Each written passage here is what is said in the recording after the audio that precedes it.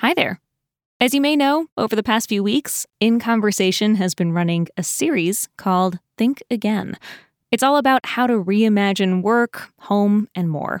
Today, as part of the series, we're bringing you a special episode from our archives about our relationship to work. Hope you enjoy it. This is In Conversation from Apple News. I'm Shamita Basu. Today, how to rethink the way you work.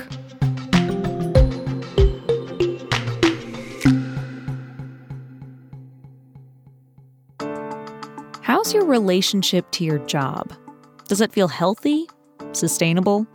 For a lot of people, it got worse during the pandemic. One survey in 2021 found more than a third of the men and nearly half of the women polled said that they often felt burned out at work. Another poll found American workers are some of the most stressed in the world. So what's going wrong here? Burnout is a reaction to growth capitalism, right? It is a reaction to feeling like you are unstable and don't have a safety net. And the only way that you're going to find stability is by working all the time. That's the journalist Anne Helen Petersen. She thinks and writes a lot about work and our relationship to it, including why, for so many people, your work has become your entire identity. And I think that a way to glamorize working all the time is to say, I'm doing what I love, right? To say this is my identity, and because I'm doing what I love, my life has purpose and that sort of thing. And it's worth any sort of exploitation. It's worth the exhaustion. It's all worth it because this is part of a larger purpose. Anne and her partner, journalist Charlie Warzel, came together to write a book called Out of Office: The Big Problem and Bigger Promise of Working from Home. Now, in this phase of the pandemic, some of us have started returning to an office. Others have decided they're never going back to the office, maybe even switched jobs to make that a reality. Petersen and Warzel's book is about how remote work can change your life for the better, but it's sort of a philosophy book too. It asks big questions like, what role do you want your work to have in your life? Who says working longer hours is better? And how can we unlearn certain expectations and recenter our lives around the things we care about the most? In my conversation with Anne, we started by talking about why our current way of working, whether it's remote or in person, is just not viable. Not on a personal level and not on a productivity level either. I think about how much waste is in a day when you are forced to sit and work when you are not capable of working well, right? Like those Friday afternoons when you're counting down the hours, or where you're just twiddling your thumbs, responding to emails, surfing the internet, doing whatever because you feel like you have to be there or because you have to be there, right? That is waste built into the day. But we've seen this in trials for the 4-day work week and in other scenarios when people are really given control over when they do their work. People do their work efficiently at the same levels as before in less time when they're given that option of control over their schedules, or with the 4-day work week, an extra day onto their weekend. It's amazing what you can do when you're given that opportunity, right? But I think that is very hard for us to change our mindset when we think about how work works in that fashion. So many of us have understood more time at the computer as better work, right? And just that overarching idea that less work can be better work is very hard to graft onto our capitalist understanding of more work, always better. One thing that I kept coming back to, a thought I kept coming back to is so how did we get stuck here? I mean, really, what got us so stuck here in this relationship with work? And I appreciated that actually a lot of this book is sort of a historical overview. You go into a lot of the history of just, how we became the workers we are today. So I was hoping maybe you could do that for us now. Walk us through some of what you see as some of the notable moments on the timeline of defining our relationship with work in America. So the two big moments that I think about are in the early 20th century. There was this real hope that the continued mechanization of so many processes would mean that we would do less work. There was this hope that not only would we have a 4-day week, but we'd have a 2-day week, or we'd only work, 8 to 20 hours a week. And there was a whole movement, in fact, like the Parks and Rec movement, as we understand it now, much of it was motivated by this idea that we're going to have so many people with more leisure. There's going to be more time on their hands. Where are they going to go? What are they going to do? We got to give them spaces and things to do. Fantastic, right? But that idea that when you make things more efficient, that actually is a gift to the worker, that they have more time, that was lost when we figured out that what you could actually do is make things more efficient so that the worker could then be asked to do even more. Any growth in technology is just a means for the worker to be able to do more work instead of a means for the worker to do less work. Right. It has to always be in this growth mindset. And the other key thing, and I think this is super interesting, happens in the 1960s, 70s, 80s with the growth of consultants and finance bankers and their understanding of what work looks like and how that trickles down into organizations. So the culture at so many consulting firms, places like Deloitte, is that you need to be working all hours all the time. That is their understanding of what excellence looks like, right? Someone is committed if they are working long hours. And when companies started bringing in these consultancy firms in the 1970s in particular to try to figure out we're too bloated, how do we compete globally? The consultants have this understanding of the workers that you need to keep are the ones who model my idea of excellence, which is working longer hours. So that idea of what excellence looks like really gets mapped onto these different organizations that brought in consultants. So it wasn't always this way that someone who is in the office at 7 a.m. and leaves at 10 p.m. is the best worker possible. That wasn't always the case, but it's become really standardized. And that has had real effects too. When you think about who is capable of being in the office that much, right? It's someone who doesn't have caregiving responsibilities. Right. It's someone who has completely allowed their life to be subsumed by their work. I mean, you talk about the Google Mountain View, California complex. And, that's the one that everyone would have in their minds, right? It's a place you can play and you can ping pong and you can eat and you can socialize and all your friends are there. And it sort of feels like maybe you sleep there too. And it's just everything you need in one place. What I thought was so interesting in the book, you talked to the architect of that workspace. And it sounds like he kind of came to regret the design of that workspace. What did he have to say about it?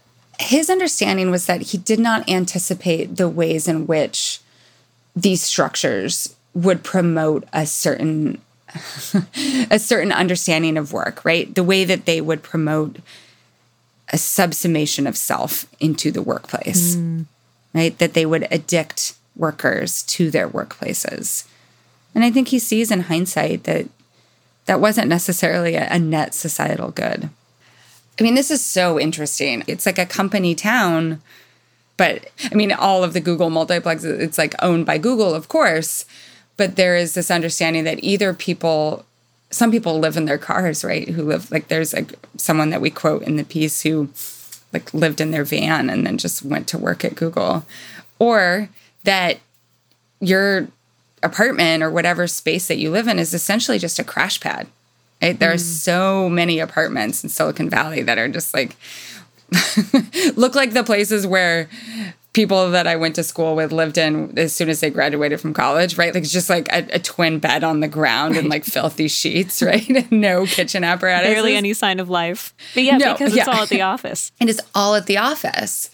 And what that encourages is no development of any life outside of the office, right? If you are getting beers after work at the office, if your laundry is being done at the office, if you can get a massage at the office, if you can go to the gym, if you can go to the climbing gym, all of these different activities are at the office, it makes it really hard to imagine a life outside of the office or disarticulated from the self that you are with that company. And I think you see that a lot. Like it breeds loyalty in some ways. But tech companies also, there's a fair amount of exchange in tech companies. Like people will stay at a tech company for 5-6 years and then find another job somewhere else.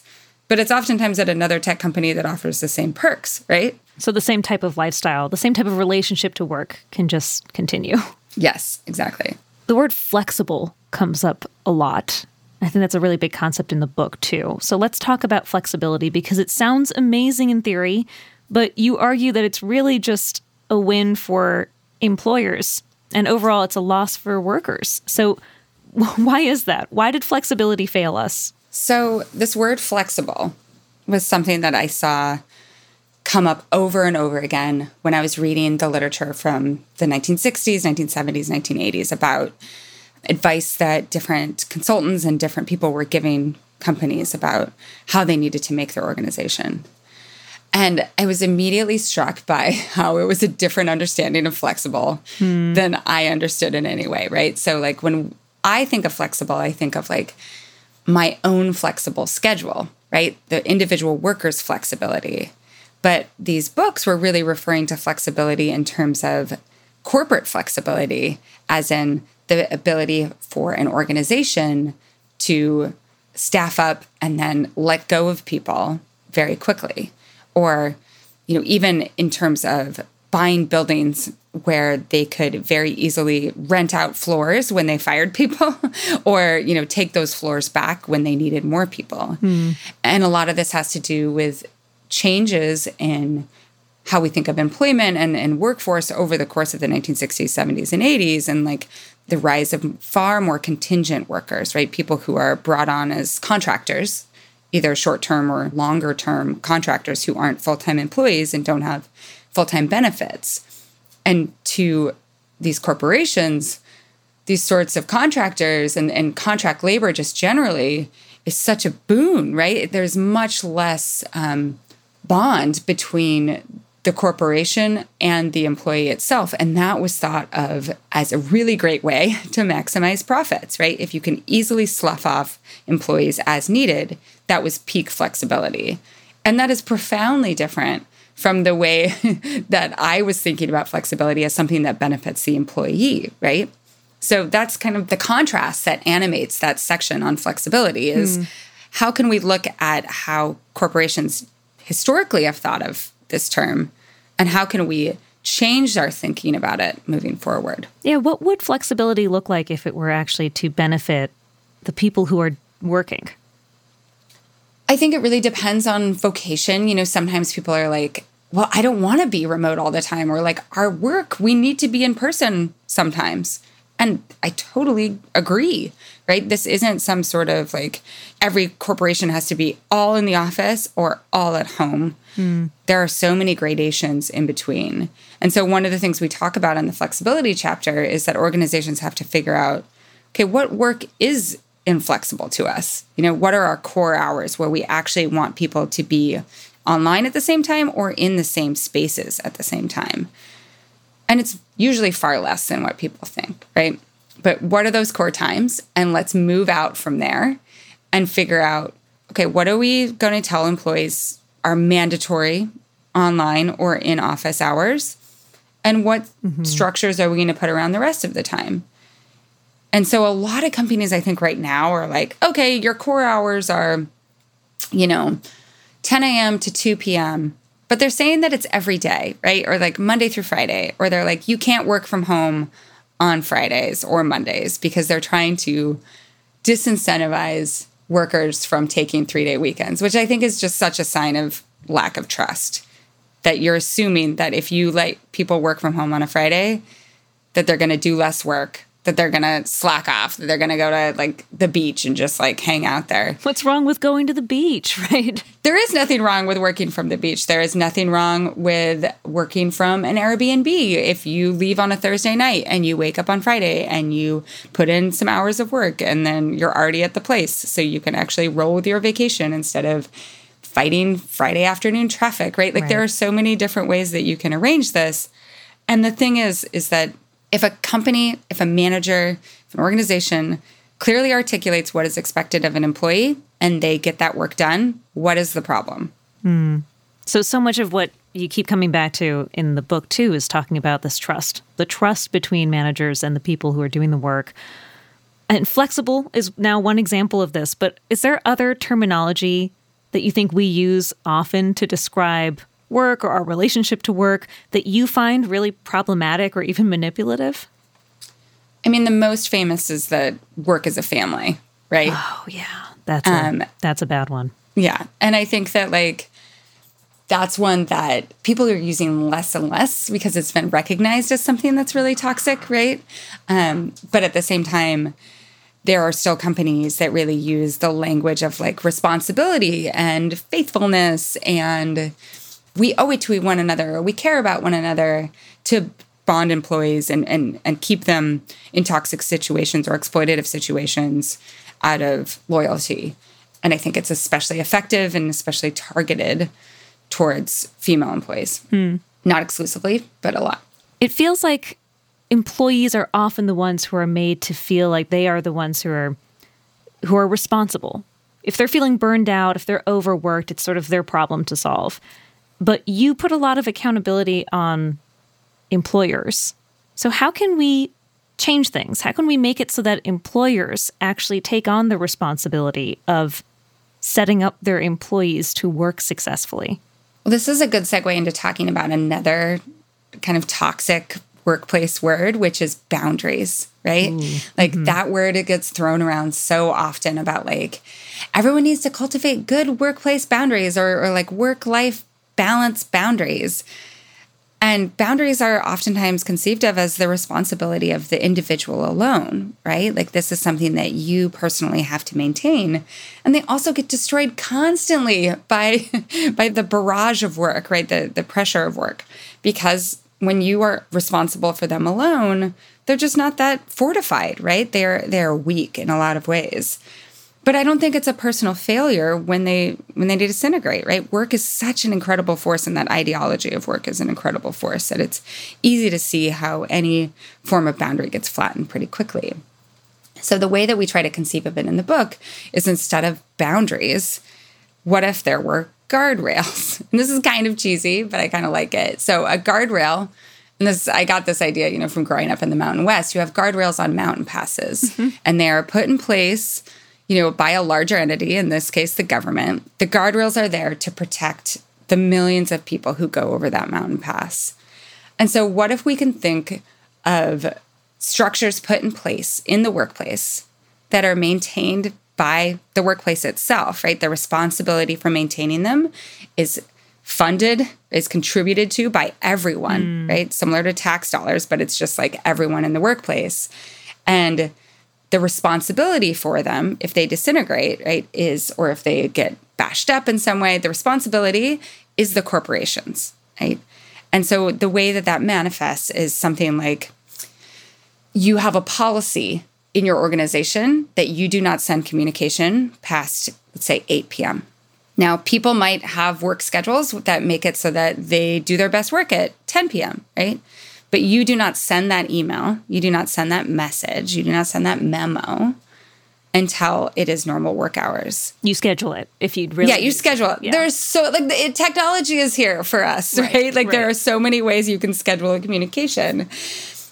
But the big thing here is, it's not just that you tell individuals that. It's that if someone does send it at 10 p.m., that is something that they get talked to about, right? It is not held up as like, oh, look at this person, put it in that extra work. Like emailing at 10 is not a way to show that you are doing more work than other people.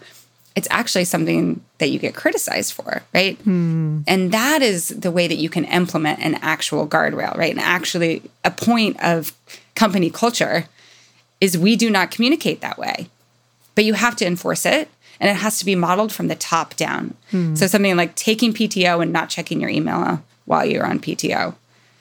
That can't just be something that a manager says to a managee, like saying, oh, while you're on vacation, don't check email. And then the manager, while they're on vacation, checks their email every day. If someone is listening right now and they're feeling really stuck in their job, stuck in their life, what is a New Year's resolution that they should consider making?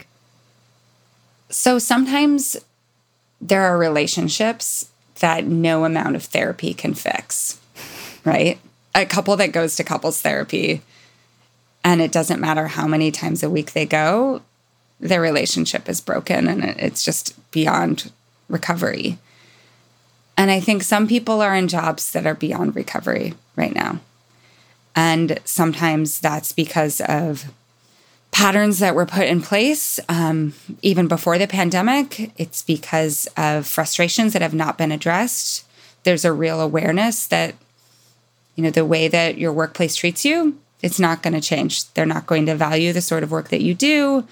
People who have been elevated over you, or just like watching the sort of people who succeed in a company and seeing like, this isn't me, right? I think that a great New Year's resolution is to muster the confidence to start looking elsewhere. And that's hard, right? A lot of people, especially if it's their first big job or a job that they've been at for a really long time, it's hard to leave that. And getting a new job will not fix all of your problems. That's really important to understand. If your relationship with work is broken, it's still going to be broken even if you get a different job.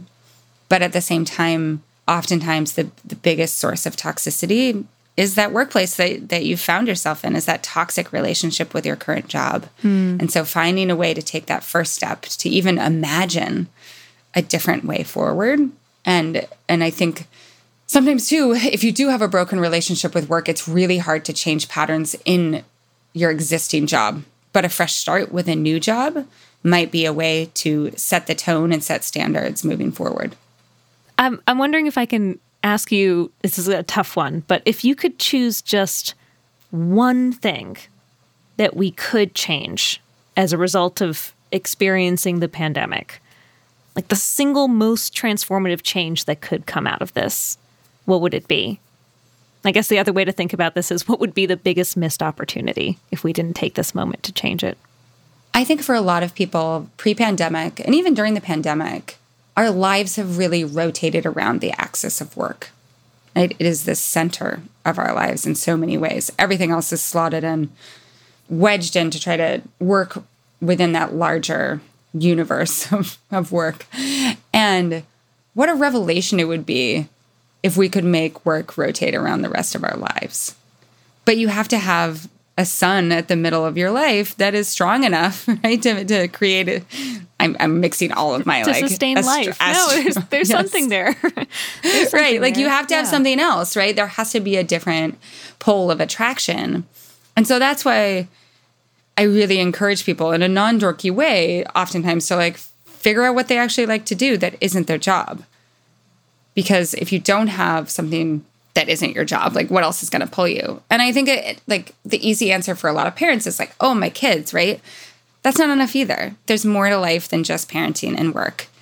And figuring out how to excavate and create more poles. Like, it's not saying that, that work has to become like Pluto, like not even a planet anymore out in the nethers. But it's saying, how can you make more gravitational pulls in your life instead of just work? Because work will eclipse everything else if it's allowed. What's one of your other planets? Gardening, which makes me sound like I'm like an 85-year-old retiree, but I love it. Well, that's because they make time for it and the rest of us don't. So it doesn't need to be a cliche for 85-year-olds. Yes, totally. Well, and I think like one of the things I love about gardening and why it has proven to be such an excellent hobby for me is I am not very good at it, right? I'm not a master gardener. I've taken no classes. I have learned by osmosis and by reading books and like texting my mom. But there's a real curiosity there. Like, I love seeing what works and what doesn't, watching my failures and learning from them, but also not feeling like it has to be performative or I have to be the best at it. It's just something that takes a lot of time. A lot of it's really meditative. A lot of it doesn't have immediate payback, but it's something else, right? It's something else that is a really important thing in my life. Yeah. Anne Helen Peterson, it's been such a pleasure talking to you. Thank you so much. Thank you so much, and for your tolerance of all of my mixed metaphors. I really appreciate it. Out of Office, The Big Problem and Bigger Promise of Working from Home by Anne Helen Petersen and Charlie Warzel is available now on Apple Books. You can find a link on our show notes page.